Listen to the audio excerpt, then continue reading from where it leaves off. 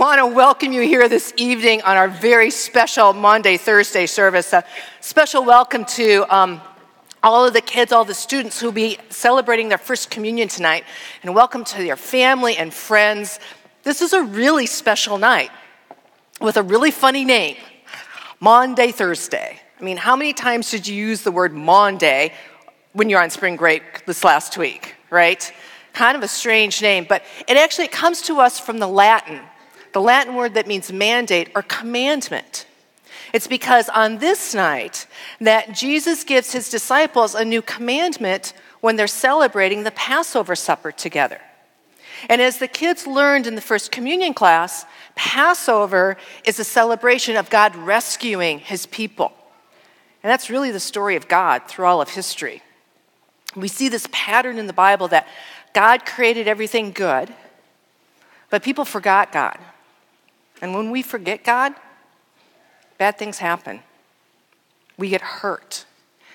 And when you're hurt, you cry out. And God hears us. And then he saves us. And so we learned in the First Communion class about the greatest rescue story in the Old Testament, the story of the Exodus. Because God's people, the Israelites, were slaves in Egypt. And they cried out. And God heard them. And God sent Moses to them to lead them out of Egypt into the promised land. But Moses had a problem. His name was Pharaoh. Pharaoh was the leader of Egypt. And Pharaoh didn't want to let the slaves go. I mean, who else would stay around to do all the dirty work? Pharaoh wasn't going to collapse his economy. So Pharaoh told Moses, I'm not going to obey your God.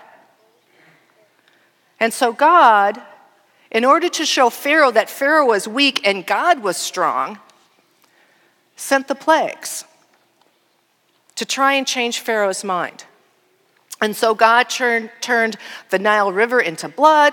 He sent frogs and gnats and locusts and sickness and hail and darkness. And Pharaoh said, doesn't matter to me. I'm not going to obey your God. And then God told Moses, I am going to do something that will absolutely convince Pharaoh to let my people go.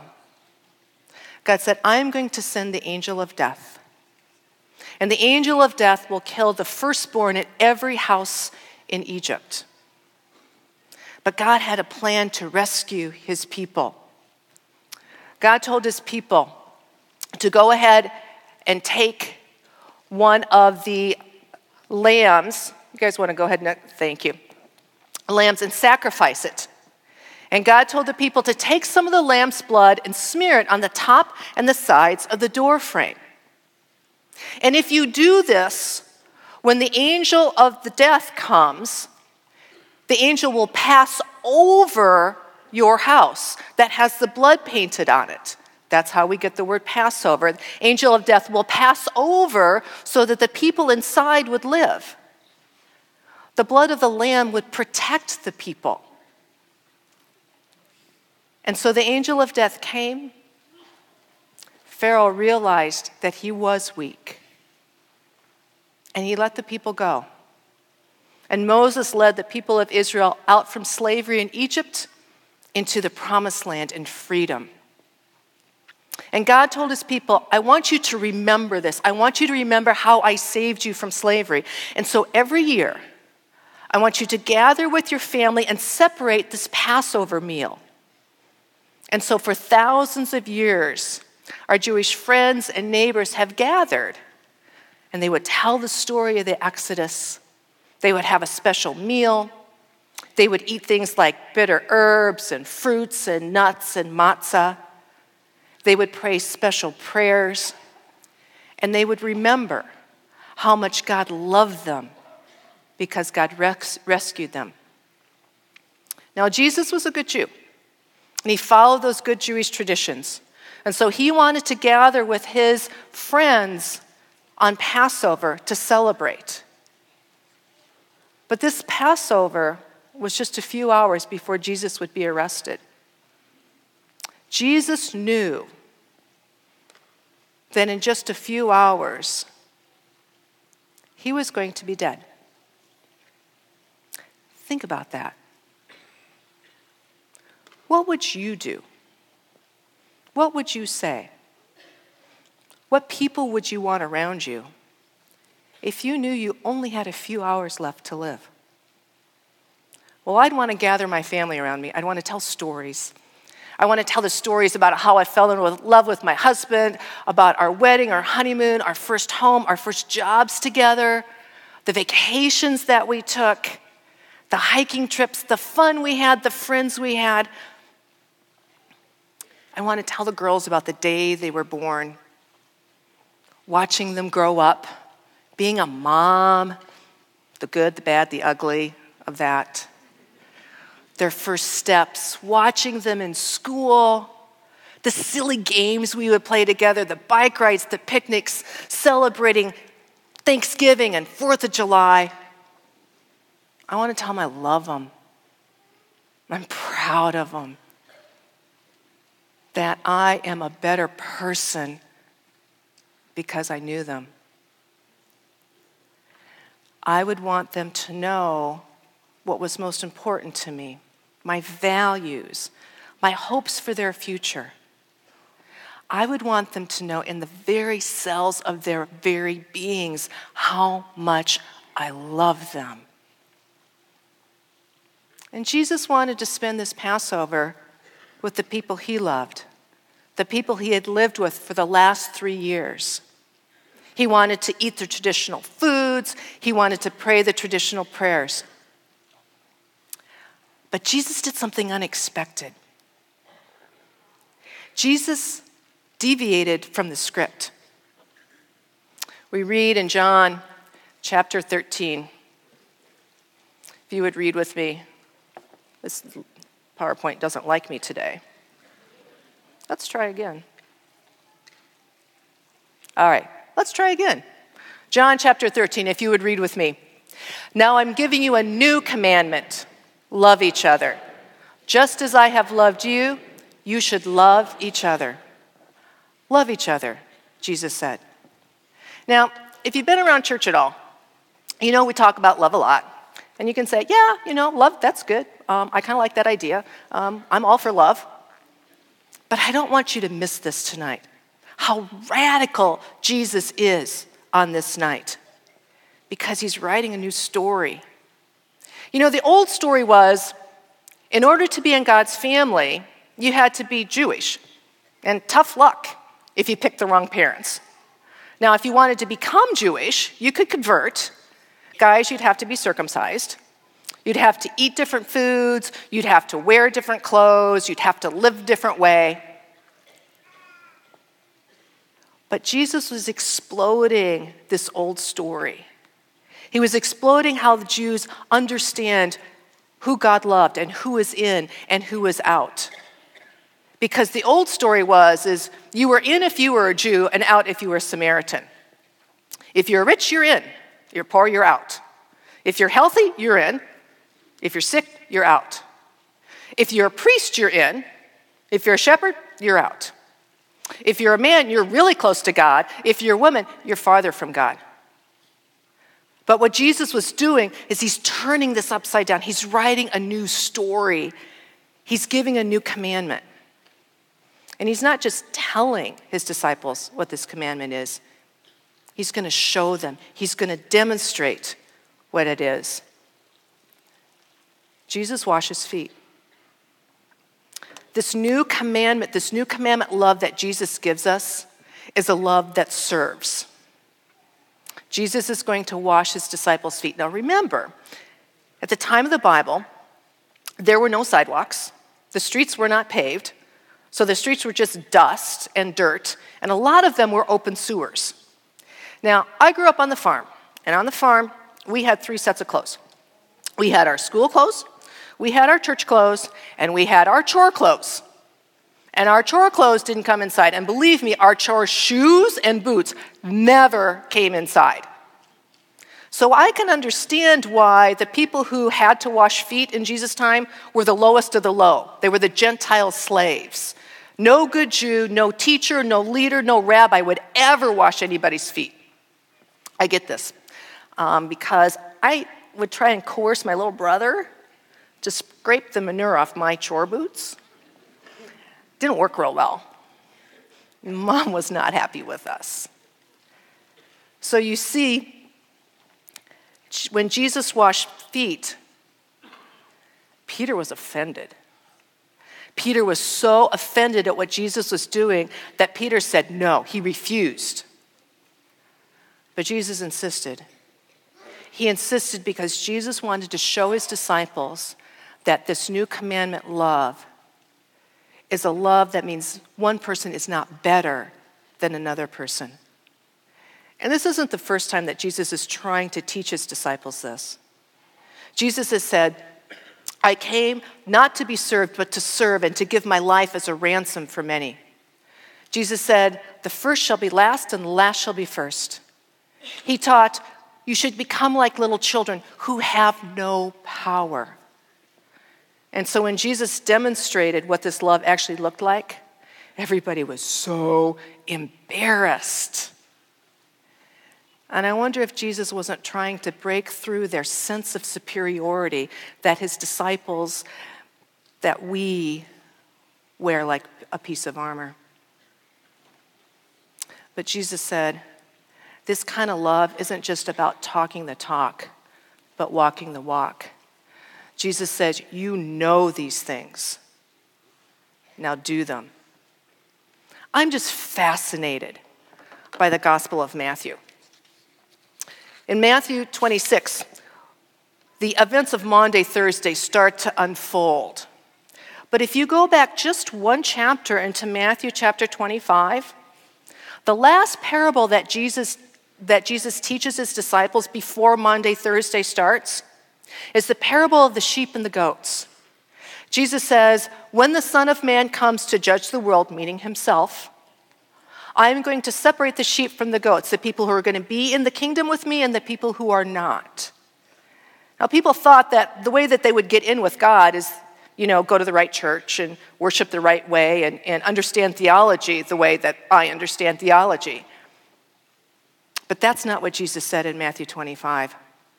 Jesus said, the people that will come into the kingdom with me are those who feed the hungry, who give the thirsty something to drink, who welcome the stranger and the foreigner, who care for the sick, who clothe the naked, who visit the prisoners. Jesus did not say, serve those who you think deserve it, or who are the right kind of people, or who are your same social class or the same political persuasion. Students did not deserve to have their teacher wash their feet. But that's exactly what Jesus did. And we try and emphasize here at Hope that sharing with the world around us means serving the world around us, regardless of the circumstances.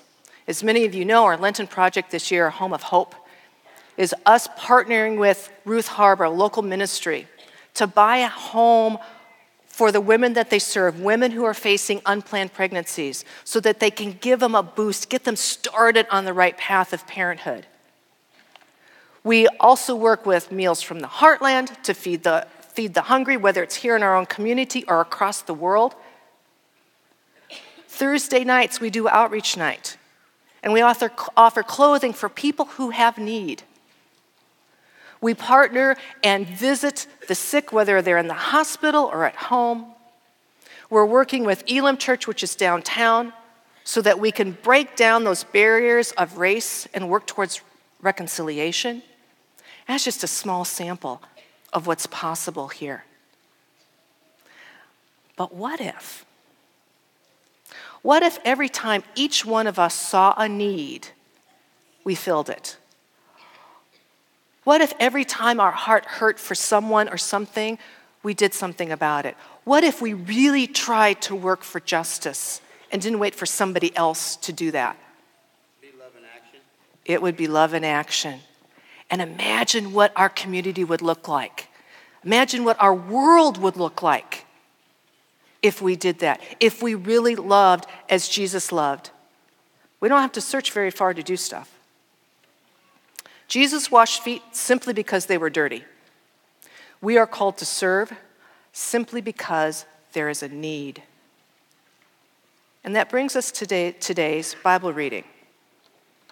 We're going to go to the upper room where Jesus is gathered with his disciples for their Passover meal. And before we talk about what Jesus said, I want to pause and just ask, have you ever thought about who's sitting around the table?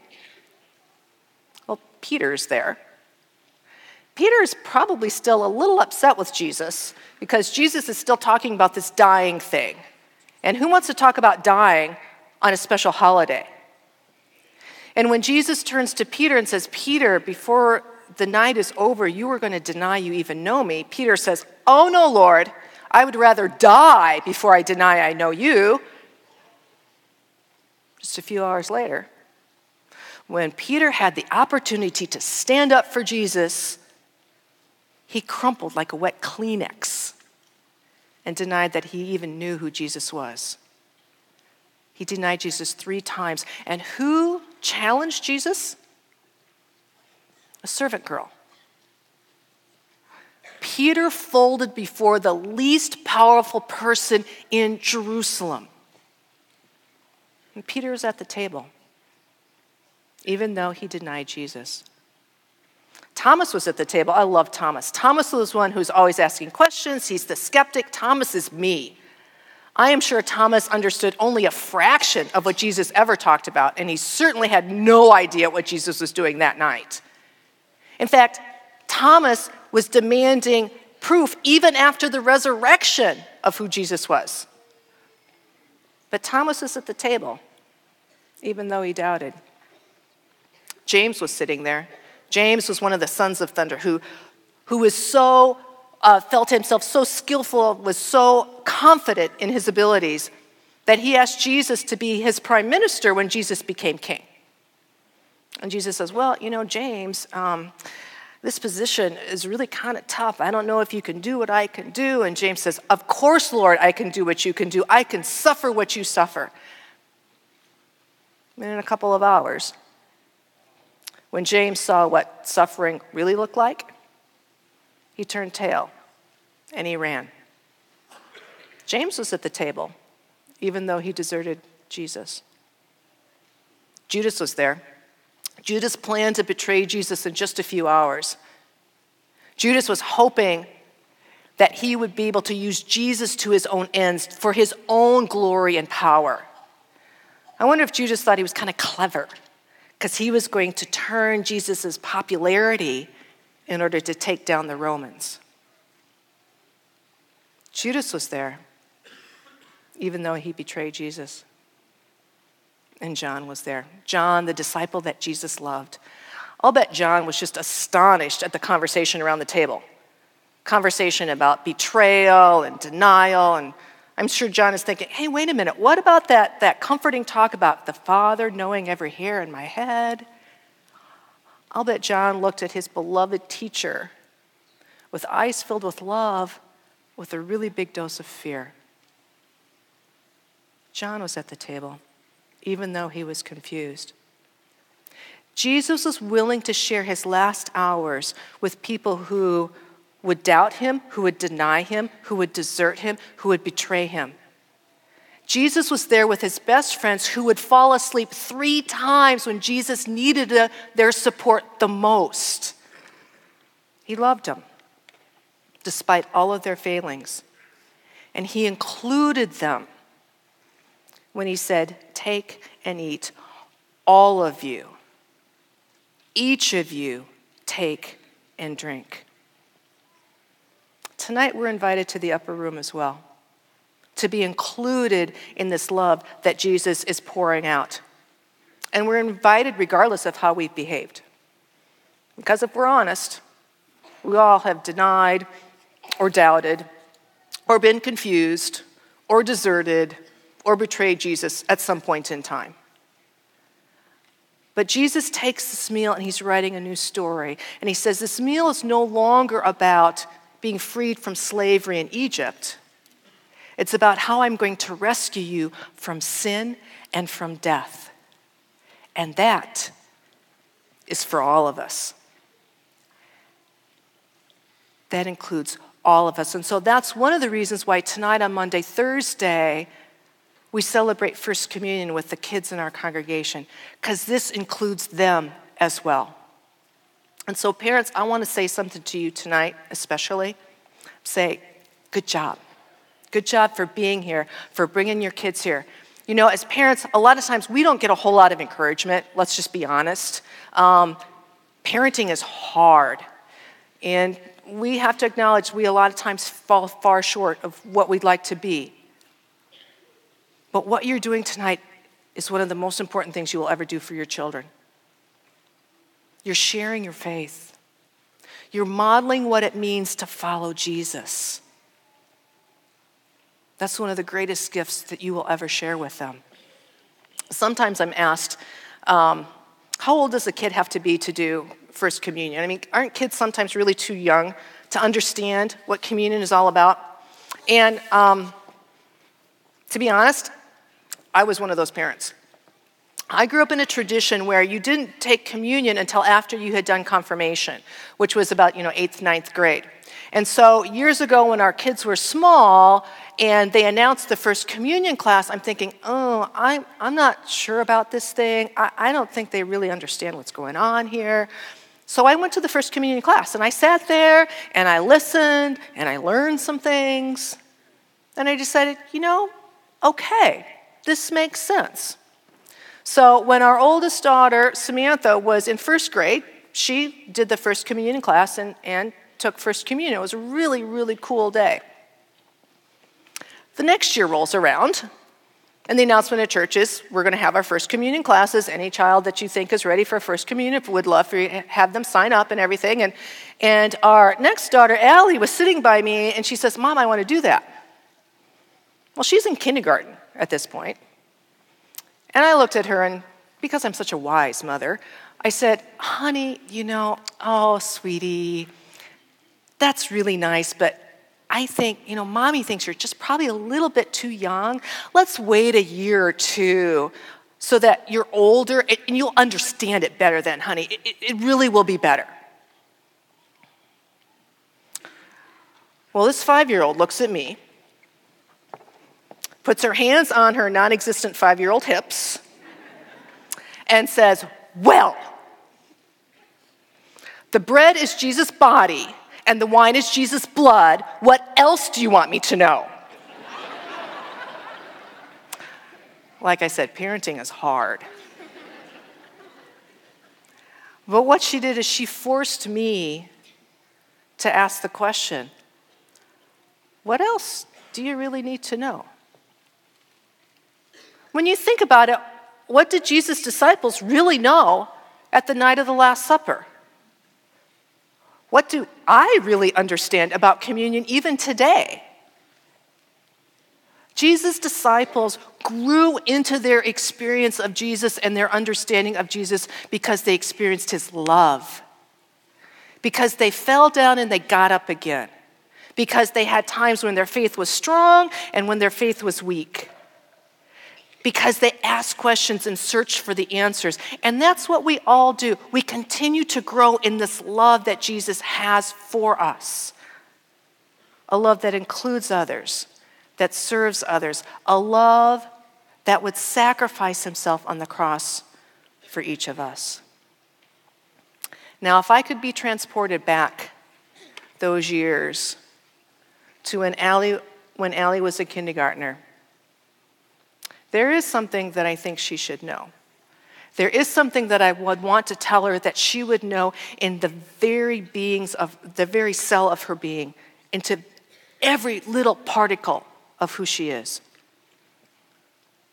I would want her to know that Jesus loves you. Jesus loves you, honey. Jesus loves you so much that he died on the cross so that you could feel his love every moment of every day. And when you eat that bread and you drink that wine, you will touch and taste and smell his love, and it will become a part of who you are. So, honey, come with me, and let's take communion together. Let's celebrate God's love together. Church, Jesus loves you. Jesus loves you. He loves you so much that he went to the cross to die for you so that you would feel his love every moment of every day. And when you eat the bread and when you drink the wine, you will touch and taste and smell that love, and it will become a part of who you are. So let's together take and eat and celebrate this incredible love that Jesus has for us. Amen. Because this is a special night, because we are all included, we get to join at the table together. Because it was on the night that he was betrayed that our Lord Jesus took bread. He broke it and he gave it to his disciples and said, "Take and eat. This is my body, which is given for you. Do this for the remembrance of me." After the supper then, he took the cup. When he had blessed it, he gave it to them all to drink. And he said, "Take and drink. This cup is the new covenant, the new promise in my blood, which is shed for you for the forgiveness of sins. Do this for the remembrance of me." And because we are all included in God's family, we can pray together the prayer that Jesus taught us. Our Father, who art in heaven, hallowed be thy name. Thy kingdom come, thy will be done, on earth as it is in heaven. Give us this day our daily bread, and forgive us our trespasses, as we forgive those who trespass against us. And lead us not into temptation, but deliver us from evil. For thine is the kingdom, and the power, and the glory, forever and ever. Amen. I'd like to invite the communion servers and the ushers to come forward. When you come forward, you'll receive a piece of bread, and you can dip that either into the light-colored grape juice or the dark-colored wine, whichever is your preference. And for those of you who have allergies, we have allergy-free stations here up at the front. The ushers will direct you forward, and if that's something that you need, please let the usher know, and they will get you into the right spot. And if you're asking yourself, am I invited? The answer is yes, you are. Because remember who sat at the table. You are invited, because this is for all of us. The table is set. Come and eat.